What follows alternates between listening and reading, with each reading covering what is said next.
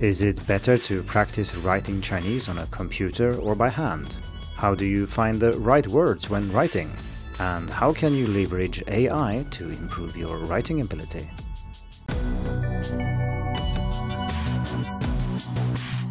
Hello and welcome to the Hacking Chinese podcast. This week's episode is a Q&A where I will answer student questions about writing and improving writing ability in Chinese. This week's challenge on Hacking Chinese is also focused on writing, so if you're interested in that, go to challenges.hackingchinese.com and sign up. And if you're listening to this episode in the future, you can still head over there to see what challenge is on when you are listening. These challenges are completely free to join, and you will also find lots of advice on how to improve your writing ability in Chinese by going to the written article on Hacking Chinese. Before we get to the questions, I'd like to mention that next week there will be discounts for 2 of my courses to celebrate the Chinese New Year. So if you're interested in that, keep an eye out, and the best way to do this is probably to subscribe to my newsletter. I'm also going to open my pronunciation course for registration again later in February, and for that you can check pronunciation.hackingchinese.com. So now that we have the announcements out of the way, let's get to the questions. The questions I answer in these sessions have come from students, sometimes through the website, sometimes through email, sometimes through social media, or even in person. And so if you have a question about learning Chinese, feel free to contact me, leave a comment on Hacking Chinese, or send an email to editor@hackingchinese.com. So today we're going to discuss 3 questions about writing ability in Chinese. And just to be clear, when I say writing ability here, I mean composition, your ability to express yourself in written Chinese.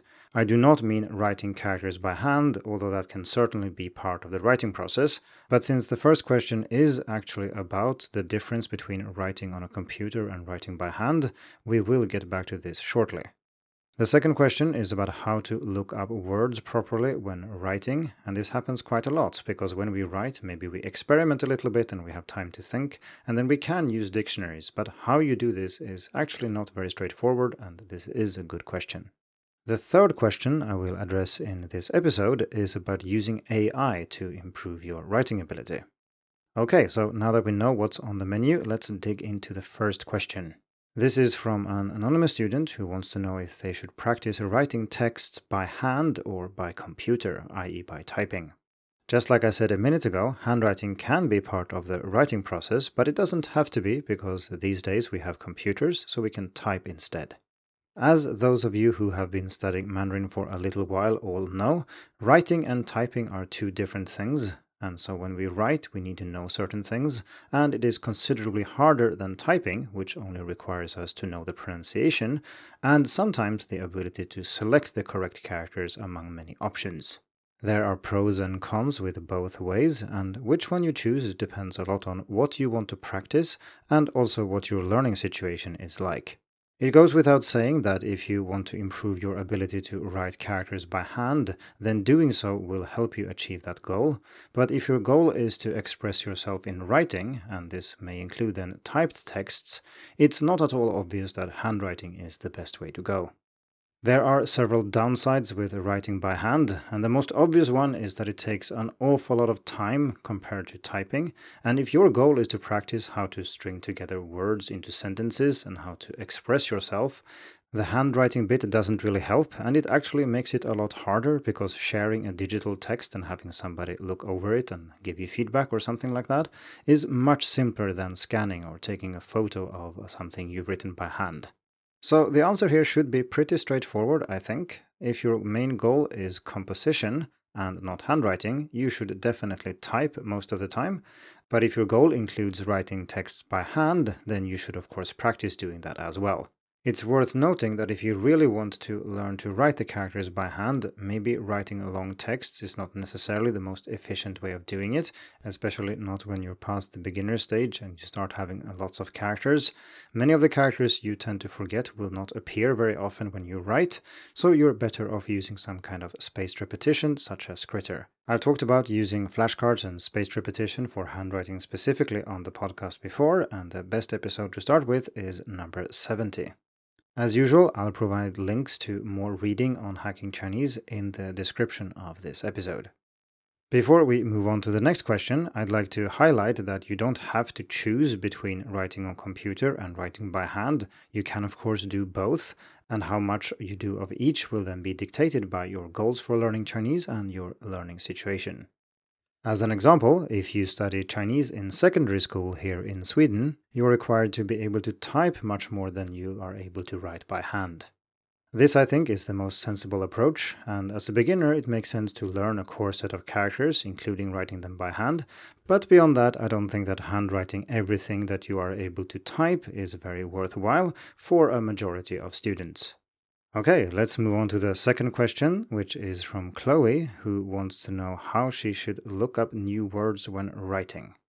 Like I said in the introduction, this is something we do all the time, and I think many of us experiment a little bit more with the language when we have extra time to think, which is what we do have when we write.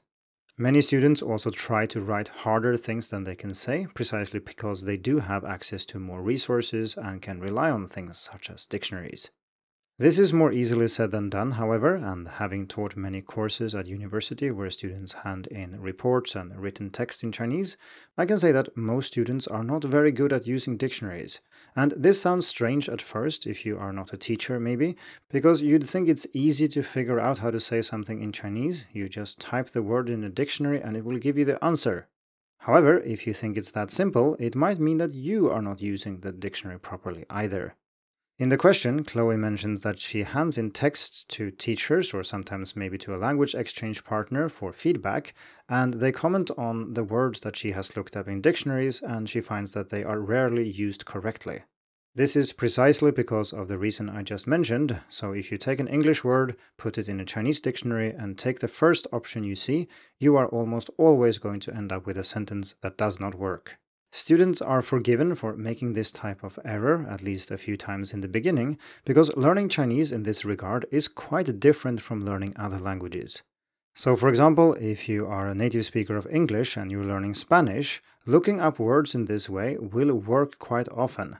And if the languages are even closer, such as when a Swedish person learns English, you can usually rely on this type of translation and you will get it right maybe 80% of the time. In Chinese, however, as Chloe has noticed, it almost never works. To make this answer a little bit more concrete, let's look at a specific example. So let's say you're writing a text about your commute, for example, and you want to describe that the traffic is heavy. In English, this means that there is a high volume of traffic, so many vehicles on the road, which might impact your commute time and things like that. Assuming that you know that traffic in Chinese is 交通, you might then conclude that heavy traffic would be 交通很重, or something to that effect. You would be wrong, however. This is not how this is expressed in Chinese, and instead it's more common to say something like 交通拥堵, 交通拥挤, or similar, i.e. that the traffic is crowded, which sounds weird in English but perfectly fine in Chinese. As a side note, this type of translation would actually fail to Swedish as well, because we don't use heavy traffic to describe the situation, but rather to describe the vehicles themselves being heavy, such as big trucks or maybe construction machines. So the problem here is that the English word heavy has several meanings that are distinct and different from each other, and only some of them overlap with the Chinese word 重. And so the meaning of heavy that we're after here, i.e. the one that can describe traffic, is expressed differently in Chinese using a completely different word. If you have already been learning Chinese for a while, you will not be surprised by this because it happens all the time, and in fact there will be very few cases where there's a one-to-one mapping between words in English and Chinese, or you could argue that it's almost never the case. To further illustrate this point, let's take the same example one step further. So if you want to say heavy rain in Chinese, you'd then think that you can use 拥挤 to describe rain, but this also sounds weird in Chinese, and the most common way of saying that it rains a lot is to say 雨很大, so we use big instead of heavy. So even now that we have separated out one specific meaning of heavy as being a high volume of something, such as rain or traffic, which works in English, we have seen that this in Chinese can require two different words. So if you just look this up and plug this word into your Chinese sentence, this is why it will almost always be wrong. I think part of the problem here is that it's hard to realize how complex a language is, and that includes your native language, or maybe specifically your native language, because you haven't studied it as an adult. This means that when you have a word you want to express in a foreign language, you rarely think of the meanings that this word has in your native language and which different contexts it can be used. You have one meaning in mind, and you'd think that the dictionary can then read your mind, which of course it can't.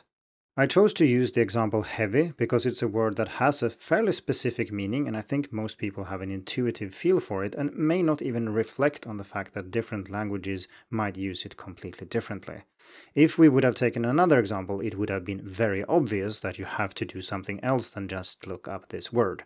For example, the word set, S-E-T, has 430 different definitions in the Oxford English Dictionary. And it follows then that if you want to say set in Chinese, you first need to be very clear about what you mean when you say set. And if you just look up that word in a dictionary, you will get a very long list of alternatives. So I want to share 3 tips for how to write text with new words, words that you are not familiar with, and increase your chance of getting it right dramatically. And the first tip is to use collocations. And a collocation is a common occurrence of 2 words. So for example, heavy traffic would be a collocation, or heavy rain.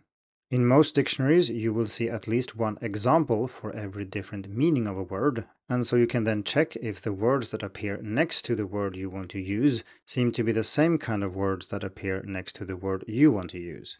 Many dictionaries, especially online, also have databases with example sentences you can check, and there you can see if the word you want to use can actually be used in combination with the word you want to use it with. If you want to take this one step further, you can also use a corpus, which will give you even more examples, so you can check if people actually use this collocation that you want to use. For specific recommendations about what dictionaries and corpora to use, you can check out the article 21 Essential Dictionaries and Corpora for Learning Chinese. And as usual, I'll put links to this article and others that I've mentioned in the show notes. The second tip is to use double translation. This is a quick way to verify if what you have written makes sense, at least superficially, and that is to translate it a second time back to English. So you have a word in English, you look it up in Chinese, you take the Chinese word you think is right and translate it back to English. And if you have a lot of different meanings here, and especially if your meaning is not listed as one of the top ones, you should maybe be a little bit careful. Maybe you've got the wrong word. This will highlight that there rarely is a one-to-one correspondence between words in languages. And as an example, I once received a text from a student containing a very confusing sentence, and I didn't realize what the student wanted to say until I realized that they had mistranslated the word range from English. He wanted to describe the scope of something, and then fan wei is a great word to use in Chinese, but he wrote yi xi lie, which technically also means range, as in a range of things, but that's not what it means here, and it certainly does not work in that type of sentence. These types of sentences can be very hard to understand as a Chinese teacher because there's just a random word in the middle of the sentence that seems to have no connection with anything else, until you realize then that there is a connection, it's just not in Chinese. So if you get a lot of question marks from your Chinese teacher when you hand in writing assignments, I suggest that you use double translation. The third tip I want to give is to verify your usage by searching for it or by using AI. So before large language models became a thing, simply searching for your sentence in Google or other search engine might actually tell you if this is the right way to say something. So I just searched for 交通很重, and all the top hits only have the words spread out over the sentence. So you have 交通 and then 很重 somewhere else. Nowhere do these appear together, which is an indication that it's not a common collocation in Chinese. In fact, the first hit actually has several alternatives that are all correct or acceptable in Chinese. You can also use quotation marks to search for the exact collocation you have, so 交通很重 in this case, but this can be a bit misleading, and if you do this with this particular collocation, you can see that there are indeed several thousand examples, but they are mostly direct translations from English. What's going on here is, of course, that the search engines have access to large amounts of data, and if you write 交通很重, it assumes that you mean something else, because this is not something that people typically search for, or that is indeed common in Chinese. Now, the next step here, and it's a great segue into the third question that we'll get to in a bit, is to use AI to verify this usage. So if you're using, for example, ChatGPT, and you ask it, can you say 交通很重 in Chinese to mean heavy traffic, or is there a better way of saying this? It might tell you that while this is a direct translation from English, it's not actually how it's usually said in Chinese, and that 交通拥挤 or maybe 交通拥堵 are better alternatives. And those were also the ones that were listed on Google when I searched for this. Now, the AI is not always right, and sometimes search results can be misleading too. And that's a great segue then to the next question, where we will talk about AI.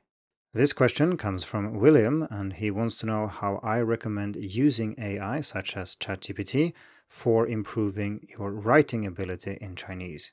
AI is a very big topic, and it's also something that keeps changing very rapidly, which is why I haven't written that much about it on Hacking Chinese yet.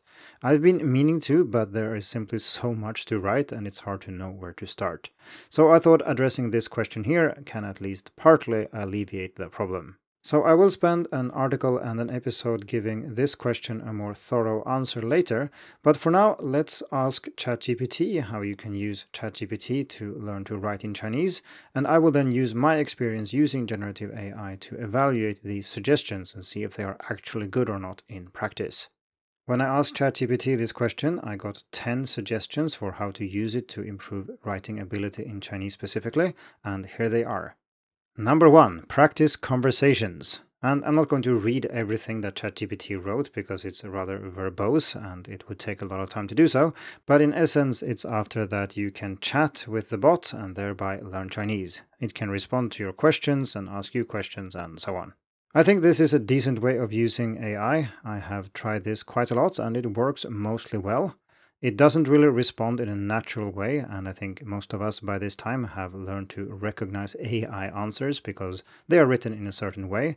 And of course, you can modify this by having different prompts and so on. But even if you use just the basic version and just chat with it in Chinese, it is a decent way to practice a written interaction. It's not awesome, it's not the best conversation partner, and it's certainly less interesting than talking with a human, but it is free and it works fairly well.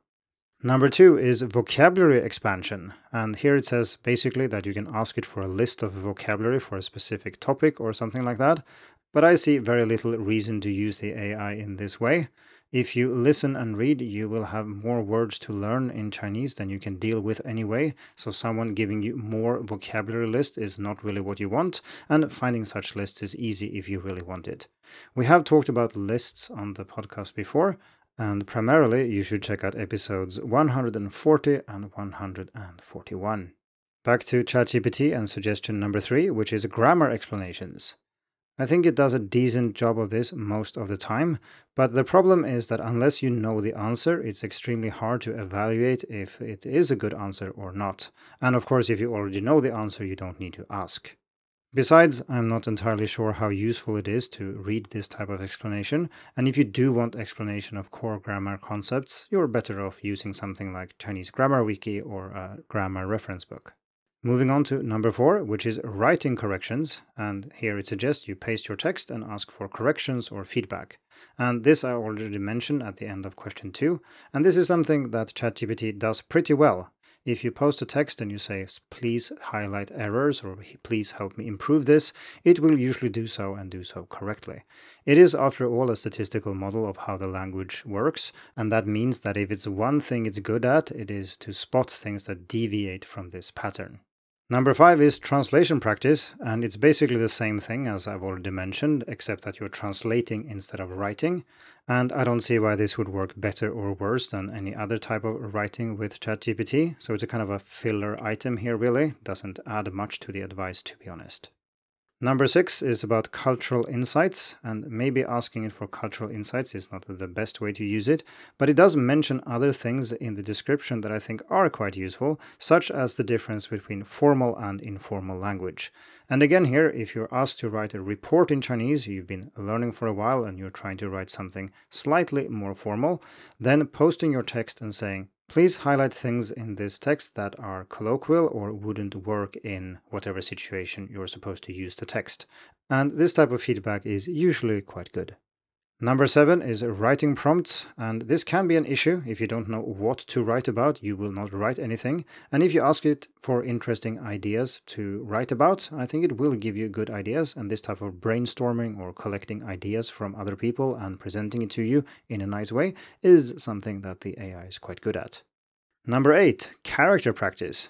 And it doesn't mean that you should write characters and post it to it for feedback. It simply means you can ask questions about the etymology of characters, their components, how many strokes they consist of, the stroke order, and things like that. And in my experience, this is very bad. Don't do this. It gets even basic questions wrong, and relying on what's randomly collected on the internet about, say, the origin of characters is not the right way to go. Just use a proper resource directly. And in this case, this would be the Outlier Linguistics Dictionary of Chinese Characters. If this is the first time you hear about that dictionary, I'll put a link in the description to my review. Number 9, resource suggestions. And this is something I haven't used it for myself because I think I have a decent grasp of resources already, but I decided to try it just to see what it would say, and this is the best thing you can do. It's awesome at this because the first thing it suggested was hacking Chinese, and it says hackingchinese.com. This site offers insights into learning Chinese efficiently with a focus on real-life language skills, including writing, which is of course what we asked for here. So full marks, ChatGPT. Great.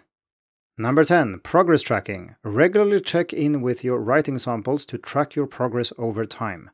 And this is the worst advice on the whole list because it doesn't remember what you did before, and ChatGPT is extremely bad at referencing outside documents. So for example, it cannot give you an objective idea of how good something is, and you can certainly not compare feedback you received at one point with feedback you received at another point. So just don't do this. There are many better ways of tracking progress, and of course this is something we have covered on the podcast before. So check out episodes 41, 42, and 51, where I talk about tracking and logging language progress. Okay, so that was a mixed bag, I think. Some of the things that ChatGPT recommended, maybe half, are genuinely useful things, and the other half are kind of meh, or just not very useful at all, or outright bad. This is, in my opinion, the main problem with AI. It will give you some very good suggestions and some great ideas, but then it will also be wrong sometimes or give you terrible advice. And if you can tell the two apart, that is not really a problem, but if you can't, it kind of is. And that reduces the usefulness quite a bit. And this is why I want to focus on this more moving forward, so I can share my experience with using AI and what things it actually does fairly well with. So regard this as a sneak peek. I hope you found it useful, but stay tuned for more content like this. This brings us to the end of the episode. Don't forget to sign up for the writing challenge, and I'll see you next week. Thank you for tuning in to the Hacking Chinese podcast. If you like this episode, please share it. More information and inspiration about learning and teaching Chinese can be found at hackingchinese.com. See you in the next episode, and until then, good luck with your studies.